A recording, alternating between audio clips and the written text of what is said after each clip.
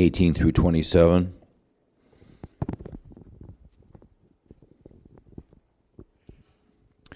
Now it happened that he was praying alone. The disciples were with him. And he asked them, "Who do the crowd say that I am?" And they answered, "John the Baptist. But others say Elijah, and others that one of the prophets of old has risen." Then he said to them, "But who do you say that I am?" And Peter answered, "The Christ of God." And he strictly charged and commanded them to tell this to no one, saying, "The Son of Man must suffer many things and be rejected by the elders and chief priests and scribes, and be killed, and on the third day be raised." And he said to all, "If anyone would come after me, let him deny himself and take up his cross daily and follow me. For whoever would save his life will lose it, but whoever loses his life for my sake will save it. For what does it profit a man if he gains the whole world and loses or forfeits himself? For whoever is ashamed of me and of my words, of him will the Son of Man be ashamed when he comes in his glory and the glory of the Father and of the holy angels. But I tell you truly, there are some standing here who will not taste death until they see the kingdom of God." The word of the Lord.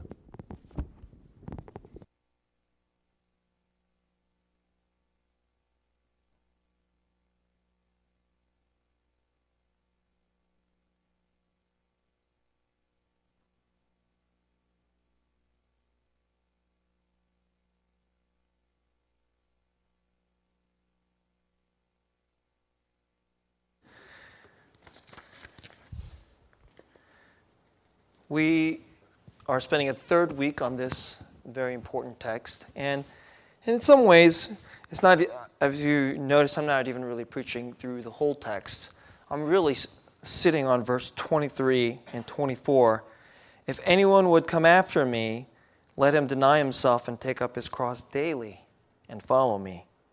For whoever would save his life will lose it, but whoever loses his life for my sake will save it."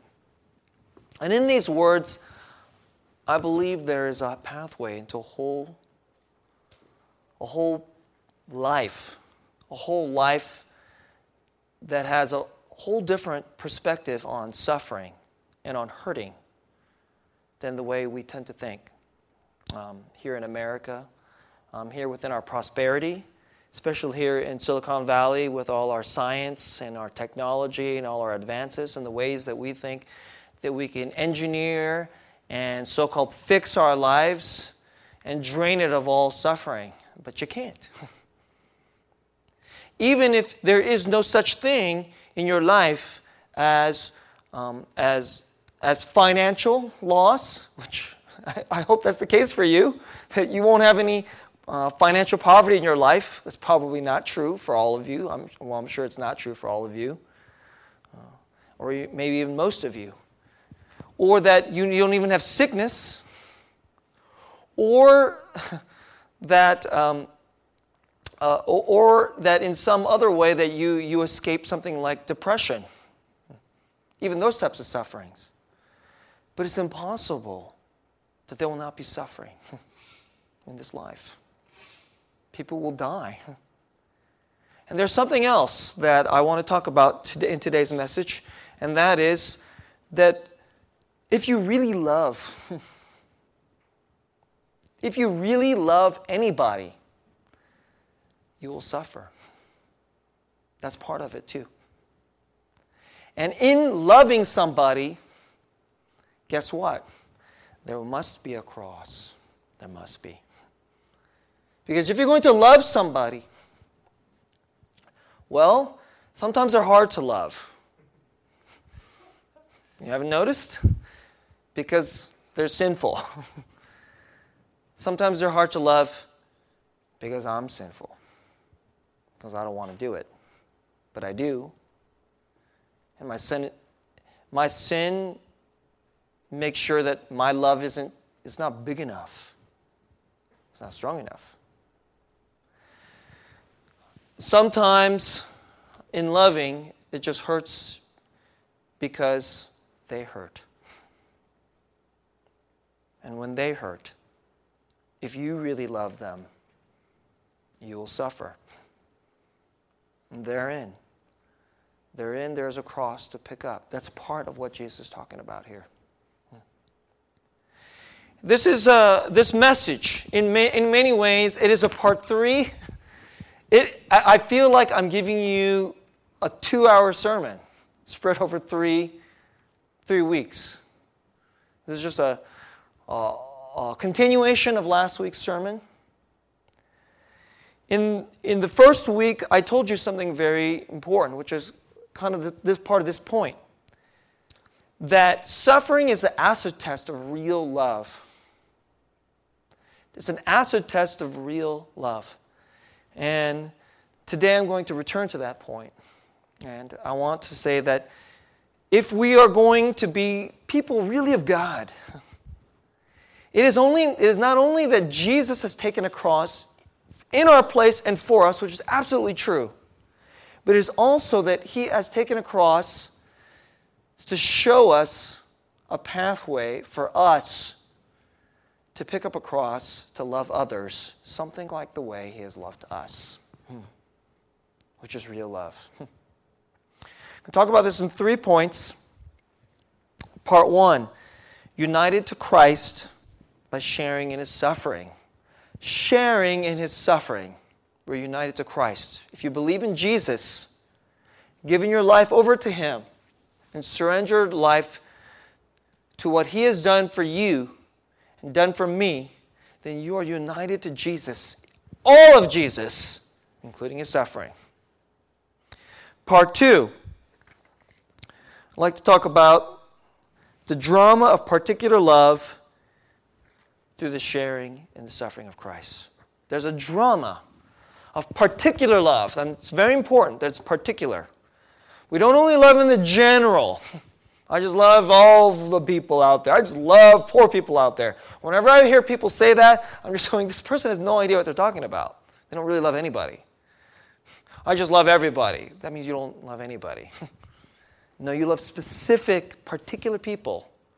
And that's the way God loves us. And part 3, the eternal weight of glory. Because that's what this pathway is toward. There's a pathway through the cross, to the suffering of love, to an eternal weight of glory. That's the stuff of heaven. That's the stuff of heaven. To start this message, Jesus says to take up a cross, and whoever would save his life will lose it. It does feel like we're losing and dying, doesn't it? When we enter into suffering and taste of others' suffering because we really love them. But I want to just take you. So if you have a Bible with you, I want to do. Let me see if we can just try to do this quickly. Let's go to 3 passages, and I want to show you how prevalent this is. This isn't even all the passages. These are just 3 of multiple. But just show you quickly. 2 Corinthians chapter 1. If you have one of our Pew Bibles, that's on page 964. So you can quickly go there. 2 Corinthians chapter 1. This is verse 5. So you can just follow me. I want you to see it there, right there, with your own eyes in the passage. When I go through these verses. 2 Corinthians 1, verse 5, this is what it says. For as we share abundantly in Christ's sufferings. You hear that? We don't just share in Christ's sufferings. We're supposed to share abundantly in Christ's sufferings. That's just the craziest thing ever. The last thing we want here in America is to share any suffering. Let alone to share a lot of it. So here's like, so as we share in a lot of Christ's sufferings, not just a little, and that's what most of us want. Oh, okay, sharing suffering. Okay, that's in the Bible. Okay, just a little of that, please, Jesus. Just a tiny. It's like the tiniest little bit, just the teeniest little bit of spinach, so I can get on with the candy and the steak and the meat and all the other good stuff that I like to eat, and just a tiny little piece of spinach. That's kind of how we are. But it says right here, as we share abundantly in Christ's sufferings, so through Christ we share abundantly in comfort too. The pathway to great and a lot of comfort in life is to share abundantly in Christ's sufferings. Let's go to Romans chapter 5. So go backwards to page 942. So whip back to 942. Go to Romans chapter 5. This is verse 3 to 6. Again, this is how the Bible presents suffering. Not only that, this is what he talks about before, but I'm going to just jump into a middle. We rejoice in our sufferings. That's even crazier. First, let's say we're supposed to share in a lot of suffering, but we rejoice in our sufferings because this is what suffering brings. Knowing that suffering produces endurance, and endurance produces character, and character produces hope. And hope does not put us to shame because God's love, here we go, God's love has been poured into our hearts through the Holy Spirit who has been given to us for while we were still weak. Not when we were strong, while we were still weak, at the right time, Christ died for the ungodly. That's verse 3 through 6. There's a whole pathway that as we go into suffering, there's a whole pathway that will take us from suffering to endurance, and endurance to character, character to hope. Hope that does not put us to shame, and then that will give us something deep of the love of God. That's the way the Bible presents it. Go later now. Go to page 981. This is Philippians chapter 3. So I'll go to that here. It's such a tremendous passage. Philippians 3.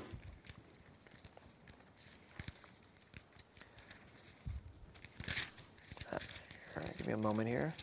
I should have been there already. Apologize for that. Here we go. All right. Philippians 3. This is an extraordinary passage. It's the kind of passage that when I read it, I know nothing is like Christianity. No other religion ever talks like this. No other worldview, no secular worldview, no secular philosophy. I've read most of them. I'm a nerd like that. And you guys know that I study these crazy things. I've read the atheist philosophers. I've read the Christian philosophers. I've even read some of this Buddhist stuff and Muslim stuff. Not that I know those things deeply. But nobody talks like this. Except those people who've encountered the gospel. And he talks about how he counts everything a loss. I'm willing to lose. I'm willing to lose. I'm willing to lose because something greater. And this is what he goes toward. So if you go to Philippians chapter 3, let's go to verse 8. Indeed, I count everything as loss. I'm willing to lose everything because of the surpassing worth of knowing Christ Jesus my Lord.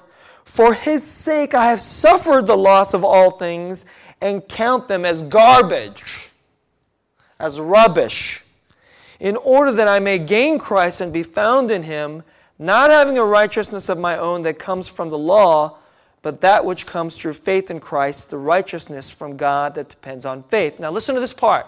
Here's the part. That I may know Him and the power of His resurrection, and now here's the next part, and may share His sufferings. I actually want to share His sufferings. I will count all this stuff as loss. I will throw things away so that I may know Him, that I may actually share in His sufferings, becoming like Him in His death. Why? So that by any means possible I may attain the resurrection from the dead. I will have eternal life. I'll have Jesus forever and ever. I will know Him. I actually want to share His sufferings.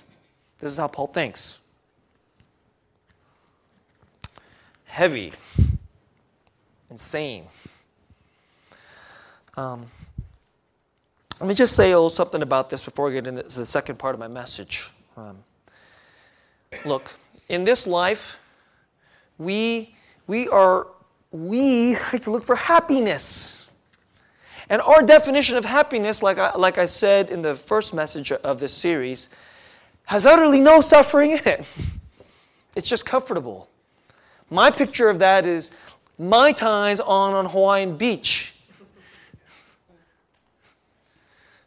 where I look super great, my wife, who's a babe, looks super great.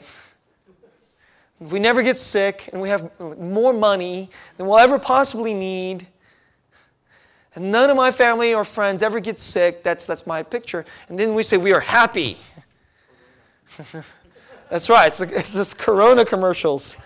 Those ridiculous. I actually like those commercials, honestly. Okay, Corona's an okay beer, but I like those Corona commercials. Okay, but that's not a good enough life. The Bible presents a different life. And the life that the Bible presents is of holiness. And what does holiness mean? Holiness means without sin. And in the life of holiness, there is a joy. The Bible doesn't use the word happy. The Bible uses something more rugged and deeper and more powerful called joy. And the Bible says God wants for us not merely happy, because actually that word's not in the Bible. He wants us joy. And joy comes from holiness. There's a lot of other things that come from holiness. Things like mercy and forgiveness and steadfastness and patience and generosity, contentment. These are some of the things that come from holiness. But why holiness? Oh, Pastor, I don't know what holiness is like, and I am so unholy. I am too. We all are. But why is holiness so much to be desired? And this is an argument that I want to make to you.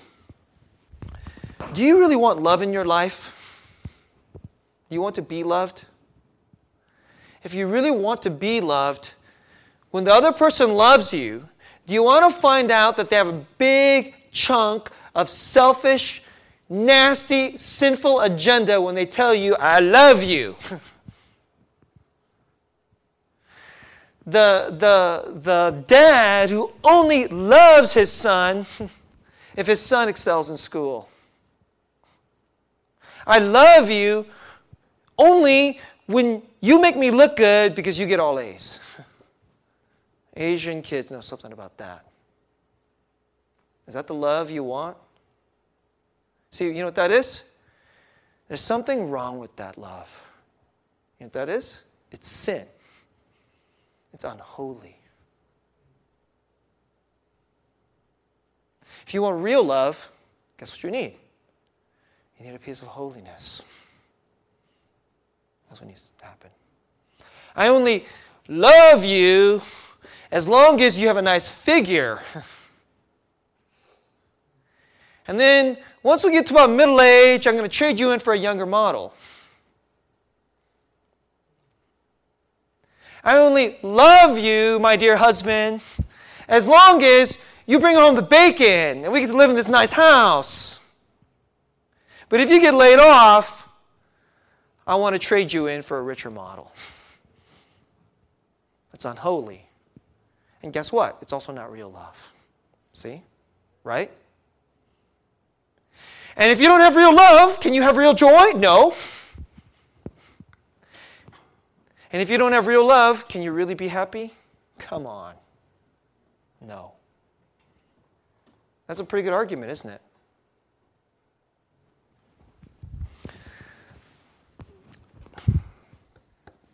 I want to say something else to you, something I've already said. If you're going to love, suffering is part and parcel of real love. In this life, where there's poverty and death and sickness and hurt, even if you don't get sick, even if your child doesn't die, if your best friends husband dies, you will hurt if you really love your best friend. Right? And if you really love your best friend, and you will go to the pain of suffering for your best friend, you know what you're doing? If you will do it like that, you're doing it like Jesus. That's how Jesus loved us. The hardest, most terrible places and things that happened to us, He went there for us, to share it with us, to bear it with us and for us. That's the cross. And if you go do that for somebody else, what you're doing is you're picking up a cross. And you're loving them something like the way Jesus has loved us. And if you will go follow Jesus and go be with Jesus, and you want to be like Jesus and share in Christ's love, suffering as Paul talks about, as the Bible talks about, then not only will there be suffering, we will run to other people in their suffering, and we will know that we're running to Christ. We're running to holiness. This is the call of the gospel.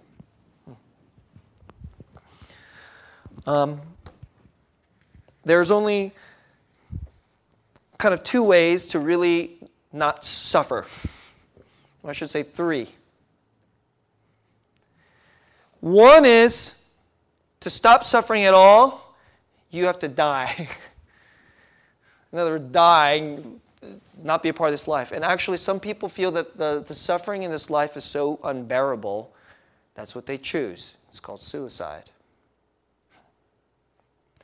Some of us just want to drain all suffering out of this life, so we just go into avoidance in everything. It's avoidance, avoidance, avoidance.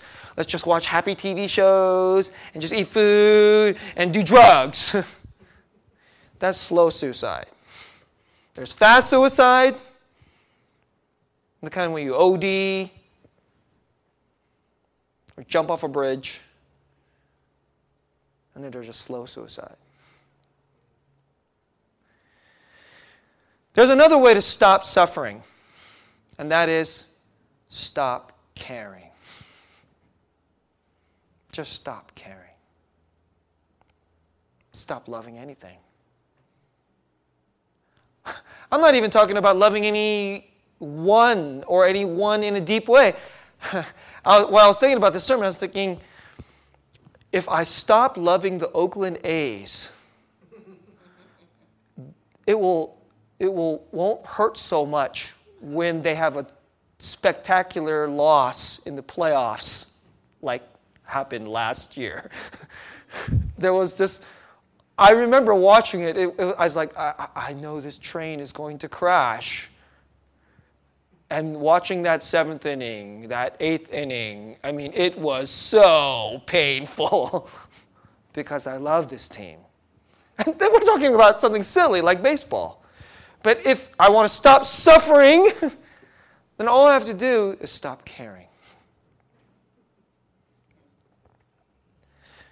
But if your son gets sick, my son left for a trip this week. He's on the East Coast right now.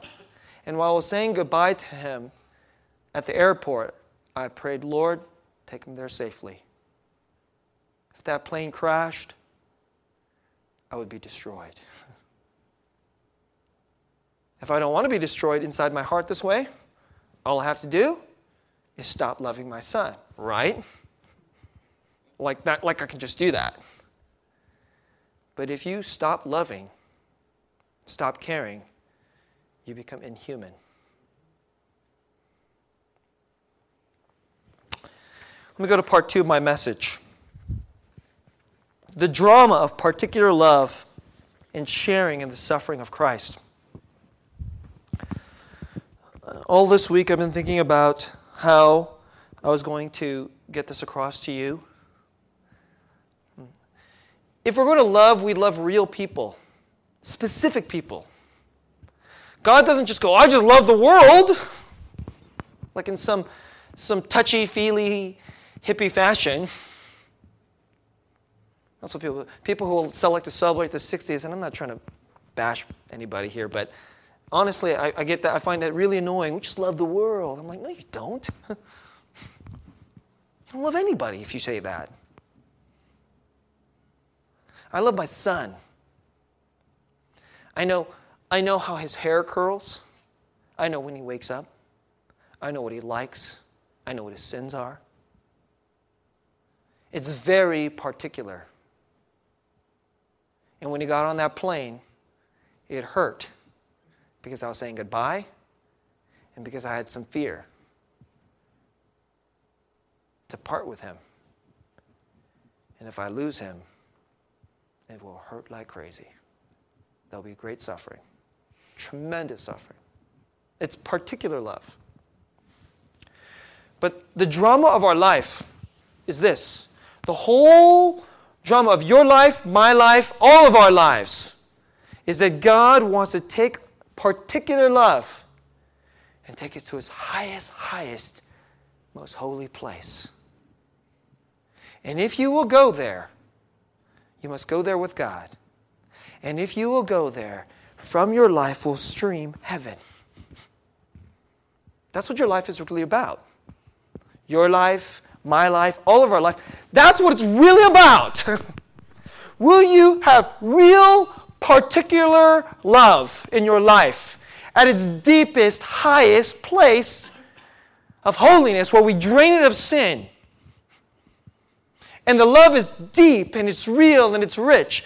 Will you have that? And if you will have that, it'll hurt. And sometimes hurt very, very bad. And sometimes rip you apart right inside. And therein you will understand something of the cross. And how did I... So I all week long I was like, Lord, I don't know how to get this across. And then yesterday happens. So I shared with you that our sister Jane, well, I know Jane. I know she's not going to mind if I talk about this, okay? So I don't know. I already know I don't have to ask her. She may be embarrassed, but I know she's not going to mind. So I got this news that our sister Jane is pregnant. She's really huge, and she's complaining about it. And she said, this baby needs to come out. She's 2 weeks overdue, actually.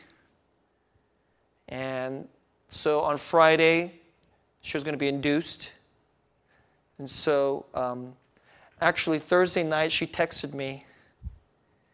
And she texted me out of the blue. And she said, baby's coming tomorrow. She ended up coming on yesterday, Saturday. And I was thinking, why is Jane texting me? And then I was thinking, oh, I know why she's texting me. I'm her pastor. And she's nervous. And she wants comfort from her pastor, whom she trusts. And so I'll encourage her. So I started encouraging her. And I was saying, I'll pray for this and I'll pray for that. She said, oh, that's great. That's great. She goes, you're the best. I was like, oh, I don't know if I'm the best, but thanks, Jane. And then I've got this news, this heart-stopping news. Yesterday afternoon. So I actually had a really busy day of work in the morning. Yesterday was my wife's birthday. So I'm at home. I'm thinking about how I'm going to try to... I already missed half the day. I couldn't give half the day to my wife because I was working really hard. And now I want to give the rest of the day to my wife, and I get this heart-stopping text from John Haar. And Jane's mom had texted John's wife, Gina, that Jane was in the ICU. And when I saw ICU, my heart wanted to stop. And I started praying like mad. Lord, Lord, Lord, no, no, no. No, no. I knew there wasn't anything I could do. We were about to eat lunch. It was a late lunch. Finished eating a late lunch. Then I got a text. I called Gina. She told me she found out she's not in ICU. She's in critical care. And that's crazy. I was like, critical care. And then I felt tremendous relief, actually, knowing that she's not in ICU, she's in critical care. Now, why am I saying these things? So this part of the sermon she will like. I do have a special love for Jane. I love all of you guys, and I really do. I endeavor to love all the people that I pastor. Because I can't call you to really love each other if I don't really love you. So I really try hard to love you. I really do. Okay, I really do. Some of you are harder to love than others, okay? But I do have a special love for Jane, not because I picked her. I'm like, oh, pick Jane to specially love. I didn't. See, God did this to me. This was all in my mind yesterday afternoon. It was a backstory to this. I believe God specially called me to love Jane's mom. There are not a lot of people who know that God loves widows. I mean, just deeply, deeply loves widows. I'm a pastor. As a pastor, I'm in the Bible a lot. I drink in the Bible. And I know that it says again and again and again in the Bible, love widows. I love them. And if I'm a pastor, I have to care about widows, something like the way God cares about widows. And a few years ago, Jane's father passed away. And I was there. Jane's father passed away from heart failure. His heart was slowly losing. And so he didn't have just a sudden heart attack and die. It was slowly, his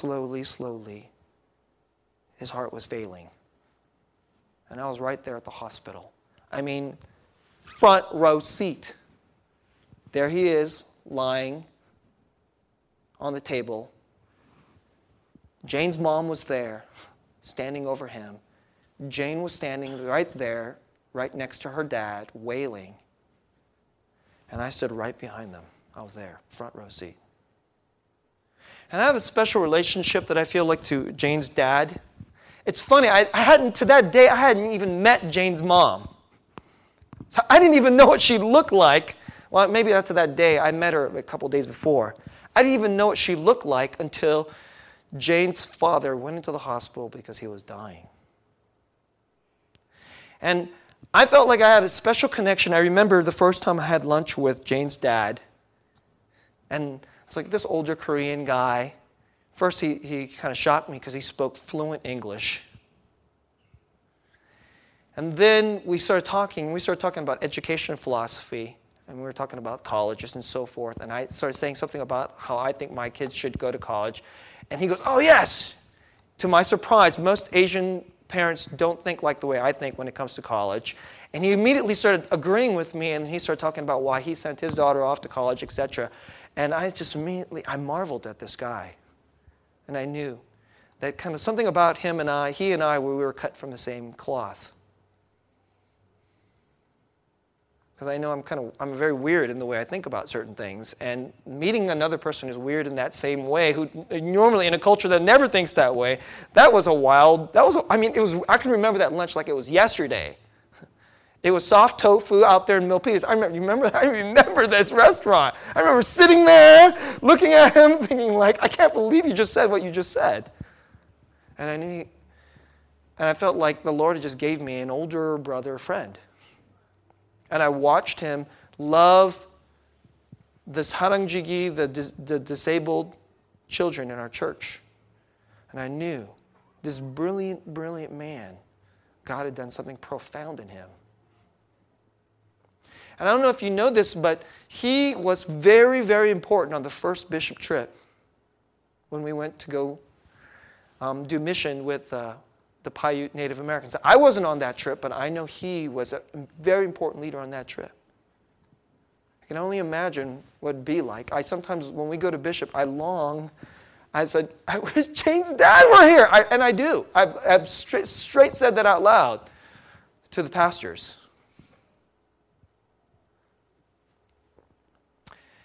And when he passed away, I can't tell you how I know this. I just know this, okay? I cannot exactly tell you how I know this. Because that man is a special brother to me in our church. And now his wife is a widow. I just heard God say, love her. Do whatever you can. Whenever you get a chance to bless her, do it. And then the whole funeral and everything was so painful and terrible. And that's when Jane came into my life. I never knew Jane before that. Jane, of course, flew out here. Her father was dying. I think I met her once when she was very young, much younger, when she was actually under Pastor Young's care, when she was still in high school. But I didn't really know her very well. And she really came into my life through tragedy.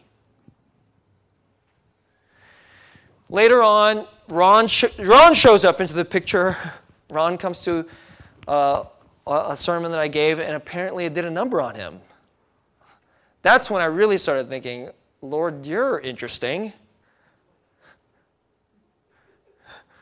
So this guy, Ron, apparently likes hearing the gospel the way I present it.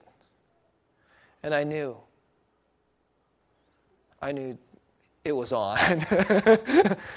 Here's a pathway the Lord was saying out before me. Love this guy, Ron. If you love this guy, Ron,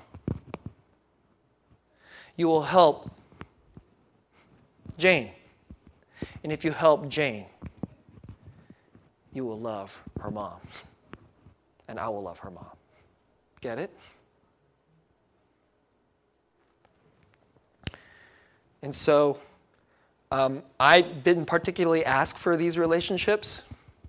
All I knew is God gave them to me. So I set about to bless this couple best I could. I didn't ask them to officiate their wedding. They asked me. I didn't particularly necessarily, I honestly don't go out of my way to say, I want to do marital counseling for you, but I knew that I needed to do this for them. And so when Jane talks to me about her baby, I'm saying, well, your dad's not here. I'm your spiritual father. I'll encourage you. So that, again, I could love your mom the way God loves your mom, the way the church should love your mom. And when Jane almost died yesterday, because she almost died yesterday, she started bleeding in the middle of that pregnancy. The baby had come out, and she just started bleeding profusely. And we almost lost her. Just thinking about it. That hurts. Yesterday, we went to the hospital. I showed Grace the text. She knew where we were going to go. I said, Grace, do you want to go with me? She said, yes. We went. We went into the critical care unit where Jane was. We prayed for her. She was super tired, but she was herself. She was still her sarcastic self, which made me happy. So it was Gina and Grace and I, and we prayed for her. And just as we were wrapping up the prayer, Ron came, Ron and Jane's mom, and I asked Ron what happened, and as he started sharing with me what happened during the pregnancy, he said, right when he got to the point where it said Harper came out and she was fine, and then she started bleeding. Jane started bleeding. And as he started talking about that part, Ron just started trembling. I've never seen him like that before. And I was so grateful that I could be right there for him. I don't know what I could give him. I felt so little. but I can give him my heart. I could help pick up his cross. And therein, I put my hand on his shoulder. I don't know if like love can be transferred through the hand. I was like, Lord, whatever love is in my heart, let it just like flow in my hand into his heart. And Grace and I prayed for him and tried to give him comfort upon comfort. This is sharing in the cross of Christ. Let me wrap up my message. All throughout our life, if you follow Jesus, these kinds of things. This isn't a pastor story. This happens to be a pastor story. One pastor story with one couple that God has given me to particularly love because He particularly loves them. Just as He loves not you in general, He loves Reuben. He loves John. Just like I love Hudson, that's how He loves you and me. And then He calls us to love each other like that. Right into the hurt. So deeply, we will hurt. I'm going to close with two things. I'm going to give you a verse. I'm going to tell you a quick little story, and we'll wrap up. The verse is 2 Corinthians 4:17. If you've been doing our passages, this is one of the passages I picked these last couple weeks. And here's what it says. And 2 Corinthians chapter 4 is about suffering. And it's about how we have a treasure in what Paul calls a jar of clay. But he says, as we go through this suffering, he says, this is what it says, 2 Corinthians 4:17. For this light, momentary affliction. That's what he calls that, light and momentary. Although we know sometimes it's not light, sometimes it's heavy, and it hardly feels momentary. For this light, momentary affliction is preparing for us an eternal weight of glory beyond all comparison. See, this is what's happening. When we love somebody like this, there is an eternity that's being laid down, which has a weight and a power. And it's far deeper and heavier than money or comfort or a day on the beach. For something is happening to others when you love them this way. You're changing their very eternity. You're pouring something into, if you just love one person this way, you are changing their very lives. You don't know how this is going to affect their children and their children's children.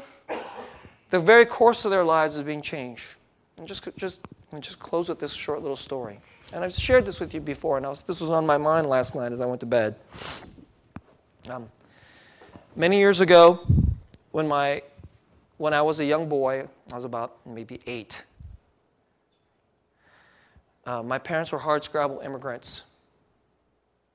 There was a lot of stress in their life. There was financial stress. And the financial stress, and there's culture, just trying to live in this strange and foreign culture where they can't speak the language.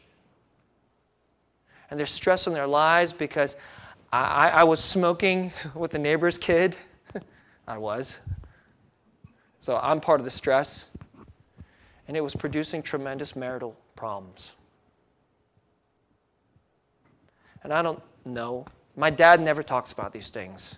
So I don't know whose sins were greater, and I'm not trying to blame either my mom or my dad. But my mom actually gave me a little window into this.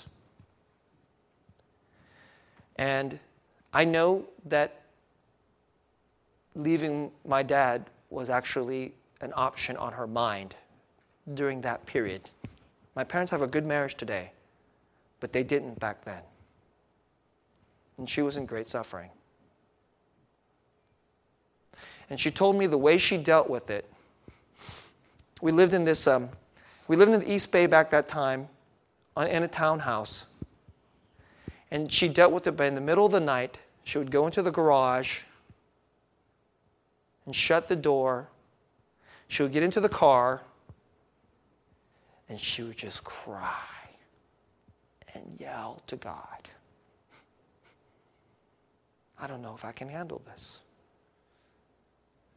But she embraced Jesus to love my dad, to love me and my brother, to love us. And sometimes when I'm with my kids, I think, what if she did not make that choice? See? It's an eternal weight. If she didn't make that choice, maybe I'm not a pastor today. Maybe I don't love Jane today. Maybe I don't know how to walk into a hospital and go, this is why I live. This is not an imposition to me. It's actually a glorious thing to me that today is my wife's birthday. Today is Jane's daughter's birthday. I get to love Jane's daughter, love my spiritual daughter Jane. And I get to love her because my mom loved me with an eternal weight of glory, like the way Jesus loved her. See? And all this is going to be mine. And then some. And all these stories are going to come out. There'll be a lot of cross stories in heaven. They'll be the most glorious things ever. And we will cry, and we will praise, and there'll be joy infinite. This is why we live. This is only what the gospel can do if you will go there. If you'll love your neighbors and your friends, your brothers and sisters like this. Let's pray.